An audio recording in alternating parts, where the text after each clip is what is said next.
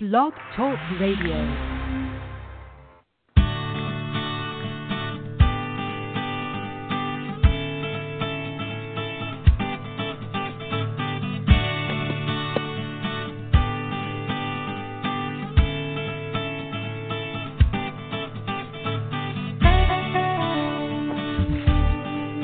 Hey there, Dr. Ross Green here.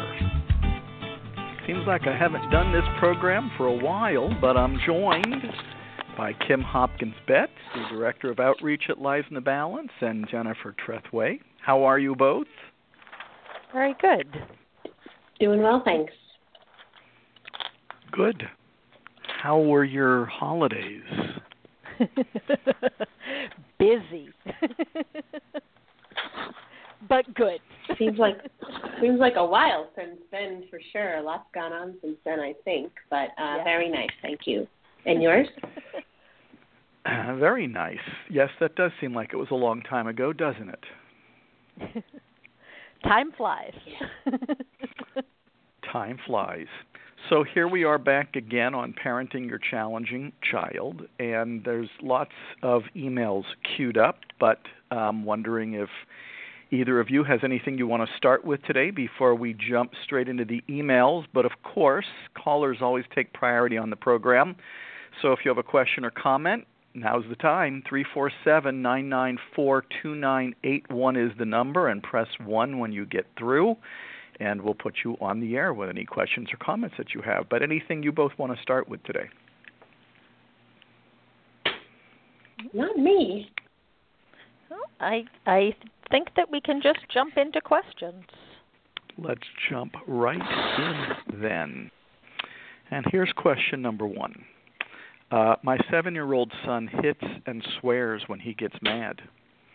I did the 3 steps, and collaboratively we came up with him saying alternate words besides swear words, and I hate you, and he can hit a pillow or punching bag.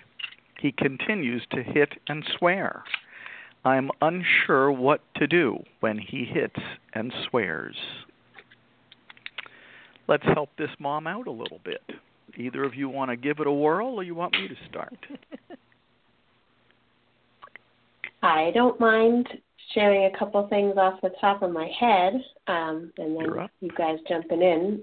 First of all, I'm very glad the technology is working this month, so that Jennifer and I were able to join with you. That was rough last month, I think. But anyhow, so it sounds to me like hitting and swearing are behaviors, and the model focuses on the problems that precipitate the behavior. So I would encourage this mom to work what we call a little farther upstream on what's pushing him in the water in the first place. We know what he looks like in the water with the hitting and the swearing and maybe other things as well, but what's pushing him there in the first place? That's really the key in my mind. That's my first initial thought, but I don't want to be a hog, so you guys jump in.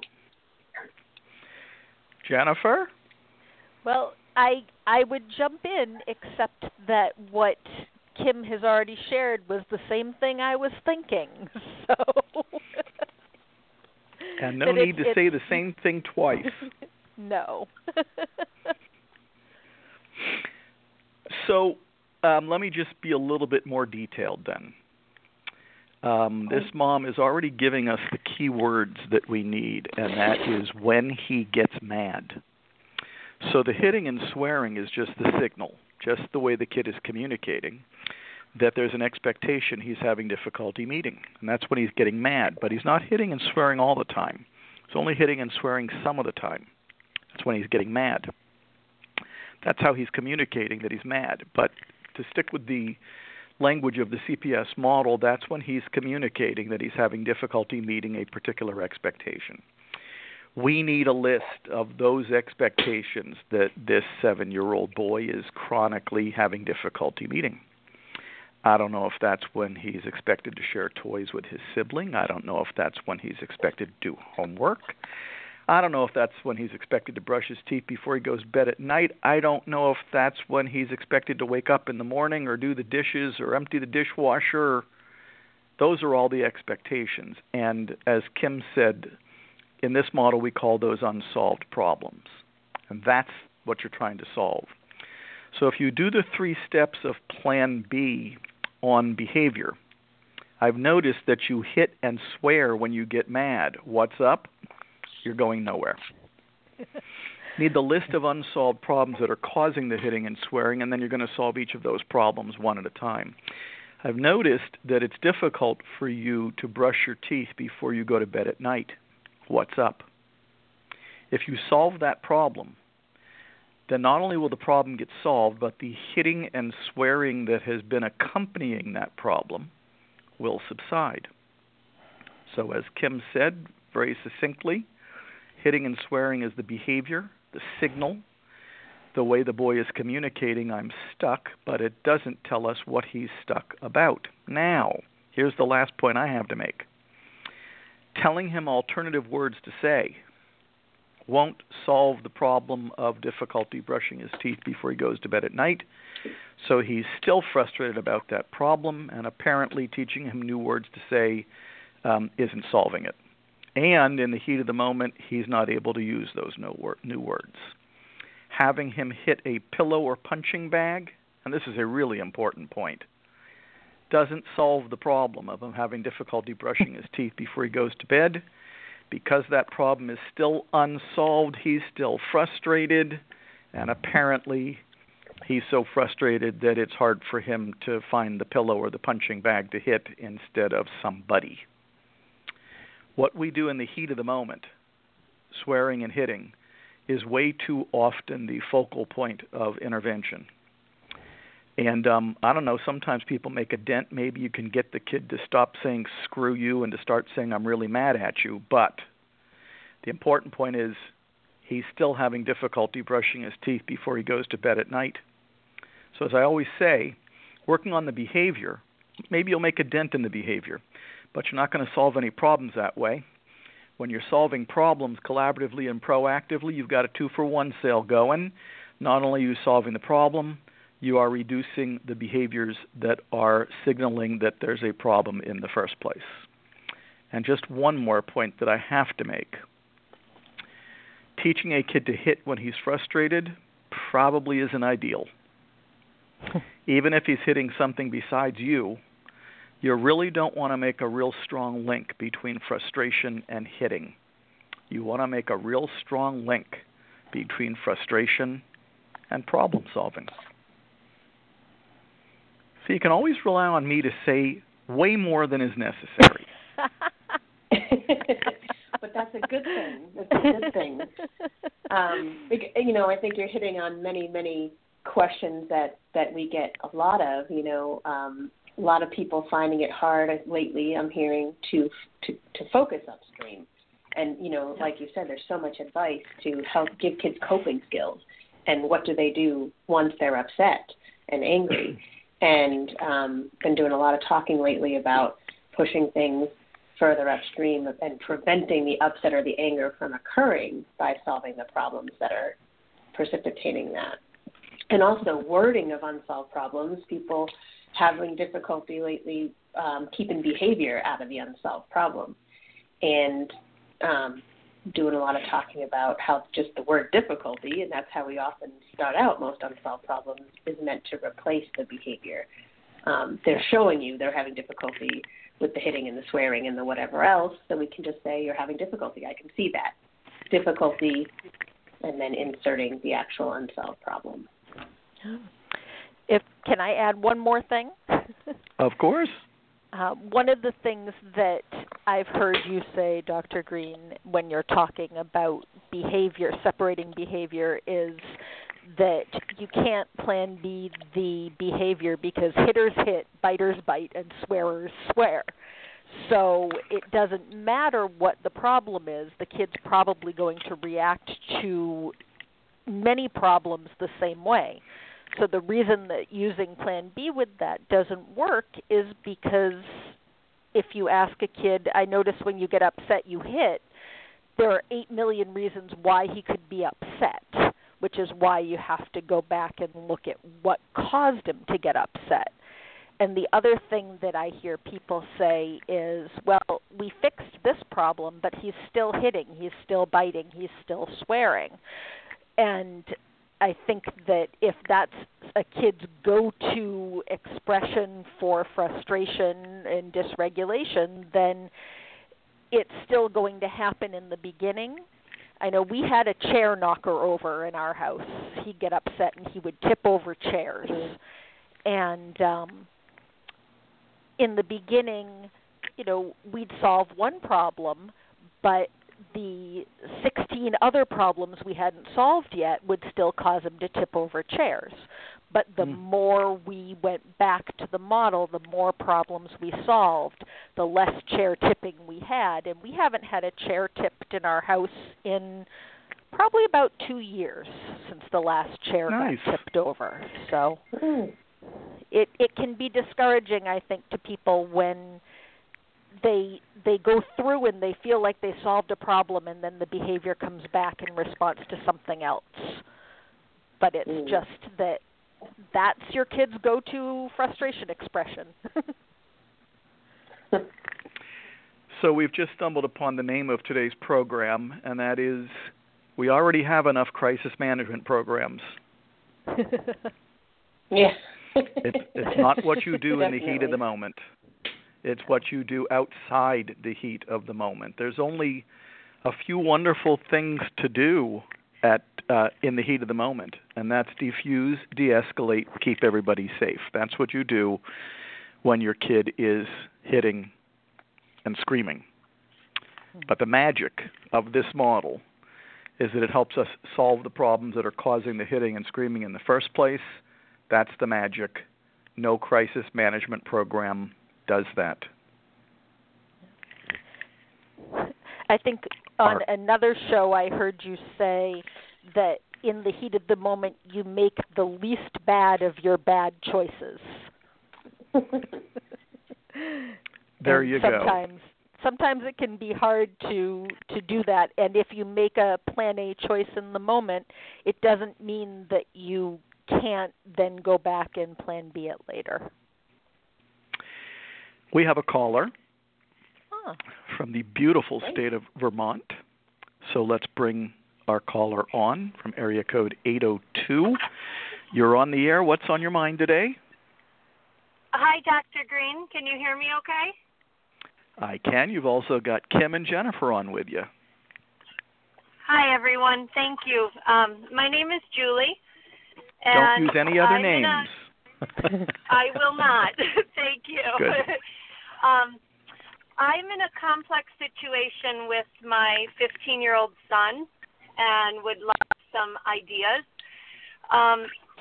He is in a situation where he had wanted to go to public school 9th grade, and so we supported that, although we were hesitant that it would work for him. And so he started and had a terrible 6 weeks from September to mid-October, and really went off the rails. Everything from self-medicating with juuling and pot to suicide ideation and needing to do first call to explosive behaviors, shutdowns, meltdowns, you name it. Not participating in class, homework, skipping classes, leaving the building, and so on. And so this culminated in a fight at school that got him a legal charge. At that point, we had his pediatrician put him on medical leave because it was no longer a good idea to be in the building.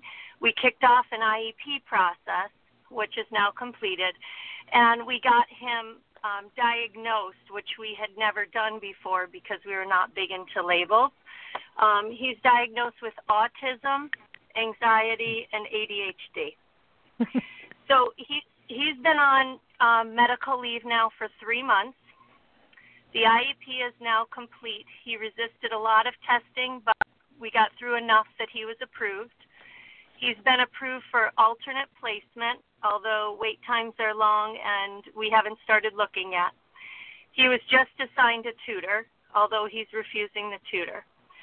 So right now, the way we stabilized him, because he did not want any therapeutic skill building interventions of any kind, we basically did an intense Plan C 3 months, where we just created a low-demand, supportive, loving environment, and that stabilized him. He is not in crisis.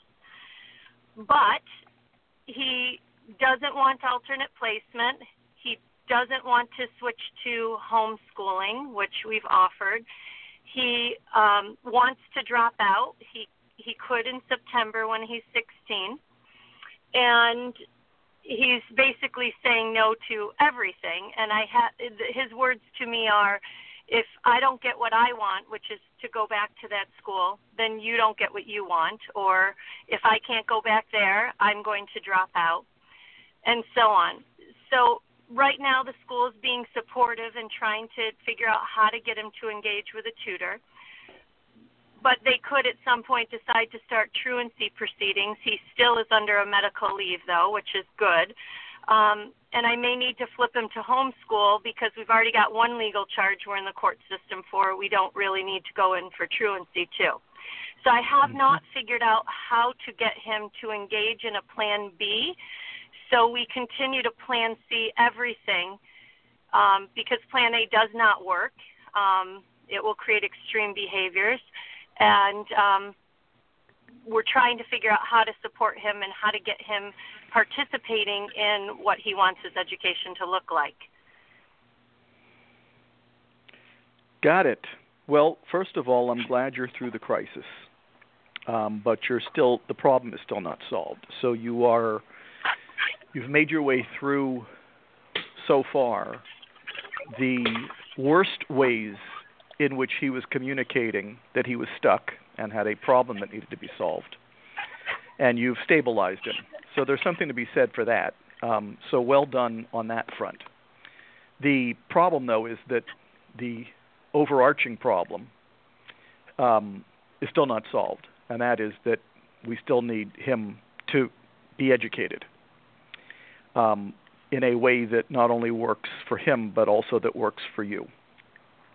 So I'm gonna push aside all of what you've been through, not because you haven't been through a lot, but because you've stabilized him now, and move on to the unsolved problem that was there in the first place, which is difficulty staying and going to school. And now let me get to the next question, and that is, what's your sense? I hear what he's saying, which is if I don't get what I want, you're not getting what you want. What's making it difficult for him to participate in Plan B? Is it that on this issue, on this problem, is it that you might not be the ideal person to have that Plan B with him and you needed sort of what we might think of as an objective third party to pitch in? What do you think's getting in the way of him participating in this discussion? I think that his difficulty communicating in general, typically our Plan Bs over the years have been via text message, and it has to be something he really, really wants. He is strongly demand avoidant in general, too. So Plan Bs are not easy, although we're committed to that. So that in general is hard. I think there's another piece that's really hard for him and why he wanted that school. He's biracial and adopted at birth, and the people he had engaged with that he started to mimic and follow in some of these behaviors were all African American individuals, and my son masks with a tough guy persona at school. So he wants desperately to find himself racially, socially, and so on. And having anything different than that, I think, is painful for him. And his girlfriend still goes to the school and so on. So anything other than the norm is creating an intense resistance. So the good news is that his difficult skills. Yep. The good news is that you do have some information. I don't know if you have that from him firsthand or whether you are surmising, but if he's told you that he identifies with certain kids at the school he wants to go to and that he's worried that those types of kids won't be at another school that he might go to, that's a concern that's actually actionable. That's something that we can do something about. If his concern is that his girlfriend goes to his old school and he's worried he'll never see her if he goes to a different school, that is a concern that he's either expressed or we're surmising about, and it's something we might be able to do something about. So long as we stay in, I'm going to that school, no, you're not going to that school, you're going to an alternative school of our choosing, and I'm going a little overboard there, I don't know if that's the true situation, then we are in the situation of dual solutions, also known as a power struggle, and we don't want to be there. What I'm hearing, though, between the tea leaves, is that he is expressing some concerns that we may actually be able to do something about.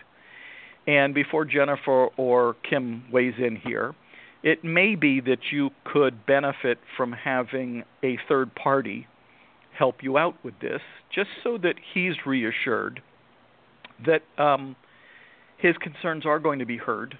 Not that you're not hearing them, but just so that he's positive about that, and that we're not going to come up with a solution that he's not good with. He's got to be on board.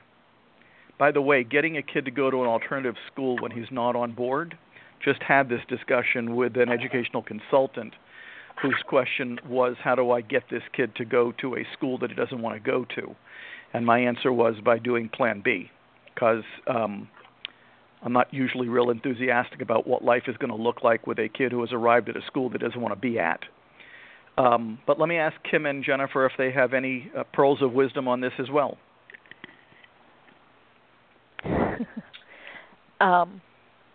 First off, Julie, I laughed when you listed off the diagnoses because I refer to those particular three together in our house as the unholy trinity.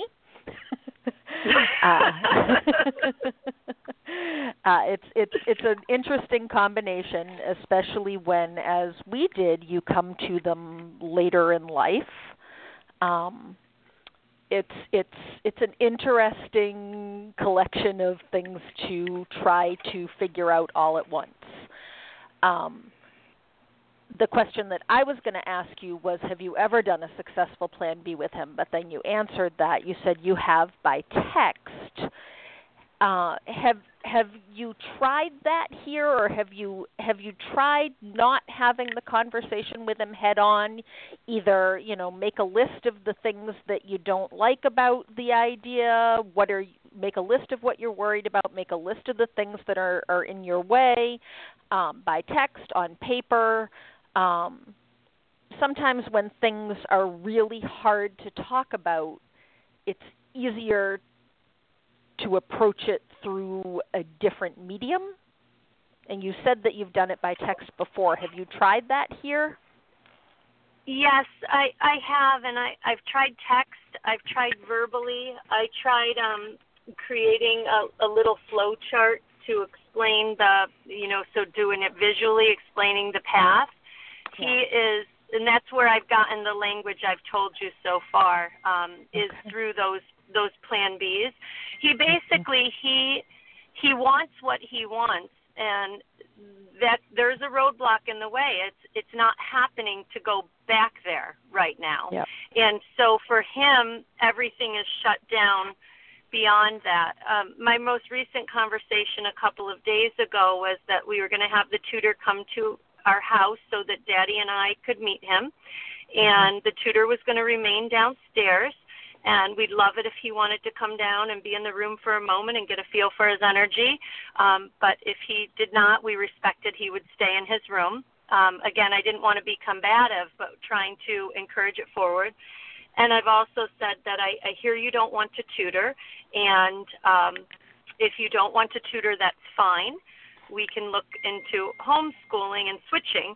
And he says, I don't want to do that either. I'm dropping out. And I said, well, legally you can't drop out right now. You're not 16 quite yet. He goes, well, I'm illegally going to drop out then. Well, and those are his solutions that he's grasping for right now, right? Yeah. Yes, they are, and we recognize the friendships are very important. Aside from one young man who's more of a ringleader that is really not a good influence, we don't support that individual, so we're not paying for gatherings, having that person over, or driving him so he can wander with that person. That doesn't stop him from walking 4 or 5 miles to engage with that person periodically. But every other friendship, we roll out the red carpet for, whether it be hosting them at our house, driving them places, paying for things. Same with his girlfriend. So we want to support healthy friendships, and I never thought I would even get to the point of restricting one friendship, but with the criminal past this one person is on, it felt not well to have that person in our house and so on with our other children. You know, my thought is, well, as I said, you know, he's throwing out solutions in those conversations, and what I would encourage you to do is label them as such. Well, you know, that's a solution. That's one way to solve what you're worried about, but I'm not sure I entirely understand what it is you're worried about that you're trying to solve. And so sticking with drilling there. My other thought was, I'd love to hear the wording of your unsolved problem, because it's not at this point difficulty going to school, right? Because you're actually saying that he can't attend that school. So what is the expectation? Is it difficulty attending tutoring? Is it difficulty engaging in homeschooling? I don't want to make it too broad, but, you know, what are you sort of leading with, just so we can check that? So when he was struggling even to do the IEP, it was difficulty getting to the IEP appointments. And in that case, it was, I just don't want to, and so I'm not going to, and you can't make me. When it's now with the tutoring, it's, you know, I see you're having difficulty getting started with tutoring, or I see you're having difficulty picking a next step for yourself. We've offered a variety of options for him for skill building and so on, with hopes that he would pick one next step. So we've tried that too, whether it be therapeutic, skill building. I've offered, I have a friend that owns a gym. I've offered private jiu-jitsu training.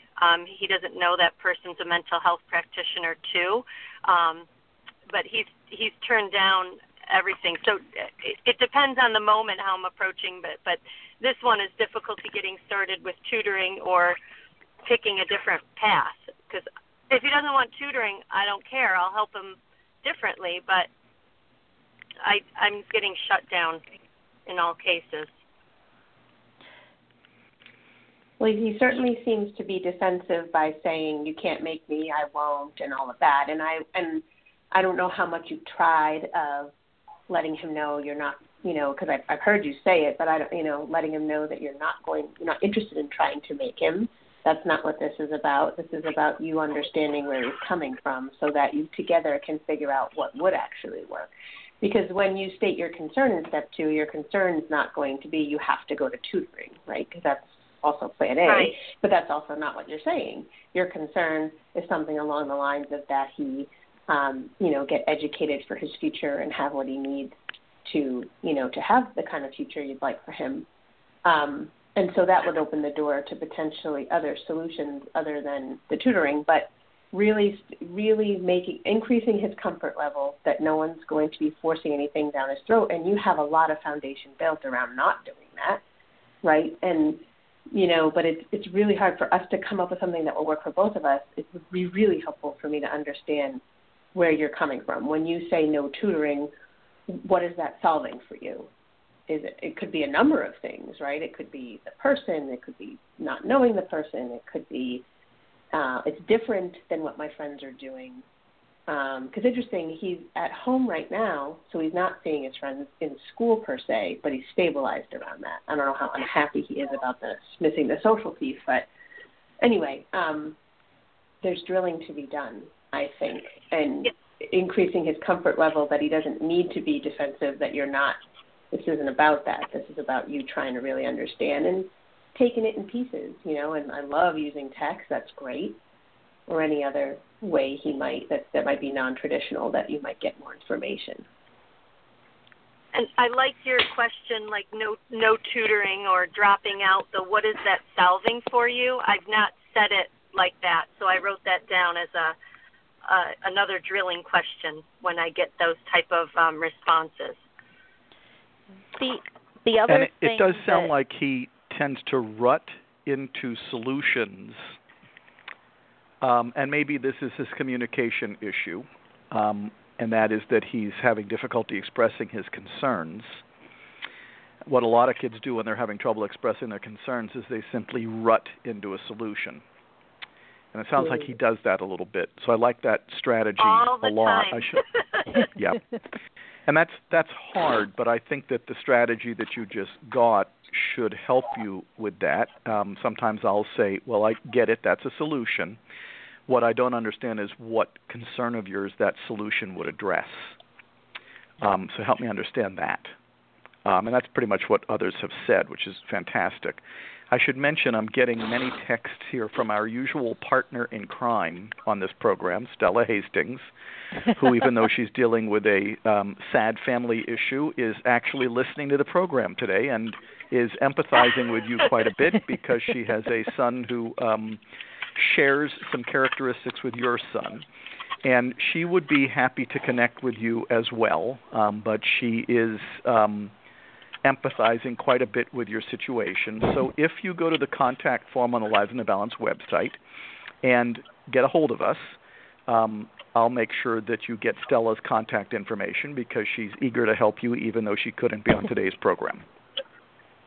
That would be awesome. I would welcome that. And you had said like the tends to rut into solutions. That is a common theme for him. So everything, and I think the thing that I'm feeling triggered on two parts, and I have to own those for myself. One is the tough guy persona, the legal charge, the testing out substances, and so on. There's this gangsta persona that comes out, and it's terrifying to me as a parent, but I also recognize there's a part of finding identity in that. So that's one piece. And the other piece is I'm feeling a measure of heat because while the school is right now being supportive, they could choose to switch to truancy at any point. And I don't know that my son understands that he is there, but I'm sure feeling those two things. And, he may be feeling that from you, not understanding it, but if he's feeling like there's a piece of urgency in his making a decision, that could contribute to his putting up that wall that, I'm not talking about this. When that anxiety kicks in and that it sort of sends you into that fight, flight, or freeze moment, that if it feels like I have to do this now because there's a sense of urgency about it, that can make it harder too. And if you're not feeling, it's not a logical thought process, is the experience that I've had in my house. That it's not a logical thought process at all. So you're battling against that, and I think that we planned seed things for much longer than I thought we were going to have to, because even though he seemed very stable about things when we weren't in that discussion, the minute the discussion started, the anxiety would ramp back up and the walls would come back up, and it took a long time to get to a place where that didn't happen. I think that's took exactly where I am. Yeah. It's even though logically he understands in that moment when the discussion starts, the anxiety comes back, everything feels immediate, and the shutdown happens. And we just kept going back to plan C. And it was, you know what, we're not talking about making decisions right now. We're just talking about how you feel. We're not talking about trying to figure out what comes next. We're just talking about how this makes you feel right now. And that was the only way we got past it. Those are good points. Those are really good points, because that's exactly what happens. Like I give it some breathers, and then I find a little window, so I try again, and I just cycle back through the same dialogue, basically repeats. And he gets much more dysregulated, anxious, and then various behaviors start, and then I back off again. Yeah. So I like that, not talking about decisions, just want to know your concerns. Yeah. And how you feel. Yeah.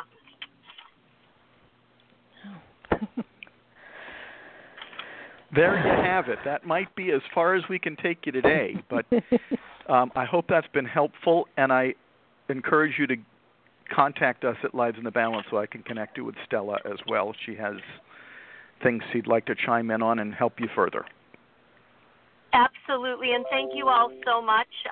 I love this program and the Facebook and so on, and really appreciate what you're offering me today. So thank you, and I will reach out for Stella too. We appreciate you calling in. Take care. Thank you. Take care. Bye. Bye. It can be tough out there. Both of you know that already. Shall we move on to another email? Sure. We only have 9 minutes left, but I think we can do justice to one more. I like this one. I met with a therapist a couple weeks ago and discussed my son. I am on the therapist waiting list, and he recommended I read The Explosive Child to help me start to understand my son better. I feel that I can't resolve all his problems until we are communicating better and listening better. I am pretty sure that my son has ADHD and ODD. I cannot get him to listen at all. I try to talk with him about how I can help him listen better. I promise not to nag as much, and I am trying. But he will begin doing something to his sister or brother when I ask him to get off or to stop, and the sister and brother are asking and crying, and he continues to do it. For example, he will put his legs on his brother in the car and won't move them. The brother will push them off. I will ask him to move his legs, and he will continue to put them back on or not move them. It always ends in an explosive episode from him and me. I'm afraid that I'm not going to be able to work on his other challenges until I get him listening. And I'm not going to get him listening until I get him medicated, something I don't want to do but will if I have to. Please help. How do I get him to listen?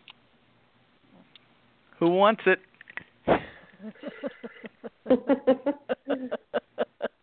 I love it when the question comes with, how do I get him to?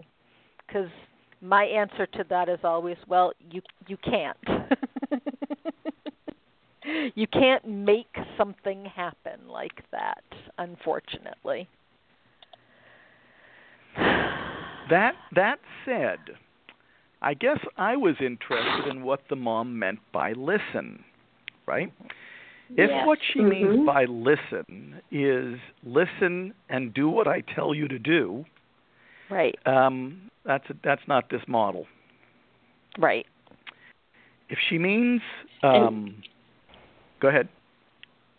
Oh, I was just going to say, which is exemplified by that, what she said about putting the legs on the brother, and what I do is I ask him to move his legs. So this is an emergency intervention, right, because it's happening right then, and her response is to tell him the expectation that he already knows is the expectation, right, because he already got feedback from the brother doesn't like it. I mean, he already knows, right?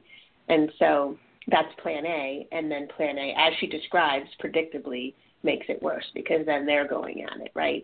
And so if the lens was different on what she's hoping to achieve around the listening piece, then maybe she would be a little more open in that moment to say, hey, something's tough for you right now, sitting next to your brother in the car, what's going on? And not even saying anything about the legs, right? But then, of course, better than that, having the lens change so that you can figure out all the unsolved problems that are contributing to the behaviors you're seeing and getting ahead of them before you even get in the car in the first place, for example. But, yeah, exactly. I love that example because it gave me the same thought, like, what do you mean by listening? Just doing what you're told? Or, yeah, so. Let me see if I can paraphrase. When you are having difficulty meeting an expectation that you already know is an expectation, how can I get you to listen to me in the heat of the moment so that you can meet that expectation? So that's paraphrasing. Yep. And the timing's all off. When we want him to listen is off. Now, I don't know if he's going to need medication to be able to listen in the heat of the moment, but as we said at the beginning of the program, the heat of the moment is not where the action's at anyways. So we'll find out about the medication. But the action is proactive because him putting his legs on his brother in the car is a highly predictable, unsolved problem. Sounds like it happens with some frequency. Good.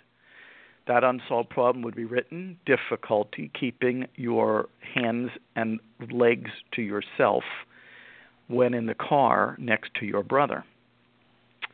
In the empathy step of Plan B, it would begin with, I've noticed that you're having difficulty keeping your hands and feet to yourself in the car when you're sitting next to your brother. What's up? And now we're going to get the kid's concerns on the table. What's making it hard for him to meet that expectation? And then the mom's going to get her concerns on the table. Why is it important to her that that expectation be met? And then all of this is proactive, by the way. We're going to put our heads together to try to come up with a solution that addresses the concerns of both parties. None of that is happening in the heat of the moment. Meltdowns happen in the heat of the moment, as this mom is acknowledging. Both of them are losing their minds in the car in the heat of the moment. But the absolute worst time and the absolute most unnecessary time to be trying to solve that problem is when she's driving and her son is putting his legs on his brother in the car. This is a proactive model. That's a highly predictable, unsolved problem. I don't know if he's going to need meds, but I know that heat of the moment is not going to be her best friend. And I think a lot of times when people are first starting out with CPS, they approach a Plan B conversation as, let's have a conversation where I can convince you that my solution is the right one. And we refer to it on the B team as Plan A and Plan B clothing. Because that a lot of times parents have, and I fell into it in the beginning too. And the first time that my son called me on it, he looked at me and he said, if you're just going to try and convince me to do things your way, why are we even talking? He's got a point. He was right. He was right, because I wasn't really listening to him. And it's not going to work if that's what you're trying to do. You know, I've been watching the Budweiser commercials during football games on TV. I promise you this is related because I think it's Budweiser, but maybe Bud Light, that's making a big deal out of the fact that they're going to put the ingredients of their beer on their labels. Right? Mm-hmm. So I'm sure I saw this many times during the New England Patriots game on Sunday, which they, by the way, won. Mm-hmm. But that doesn't really matter. But I'm thinking of making a cartoon for the Lives in the Balance website of the ingredients of Plan B, but in the form of a beer bottle. And I was thinking about what the ingredients would be.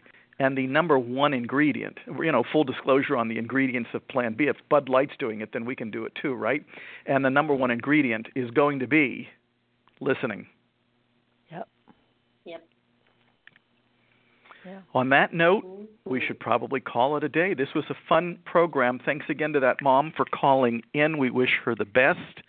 And we'll do this again next month, hopefully on the right day, yes? Yes, I think so, yes. Yes. Thank you both for participating as always. Take care. Thanks.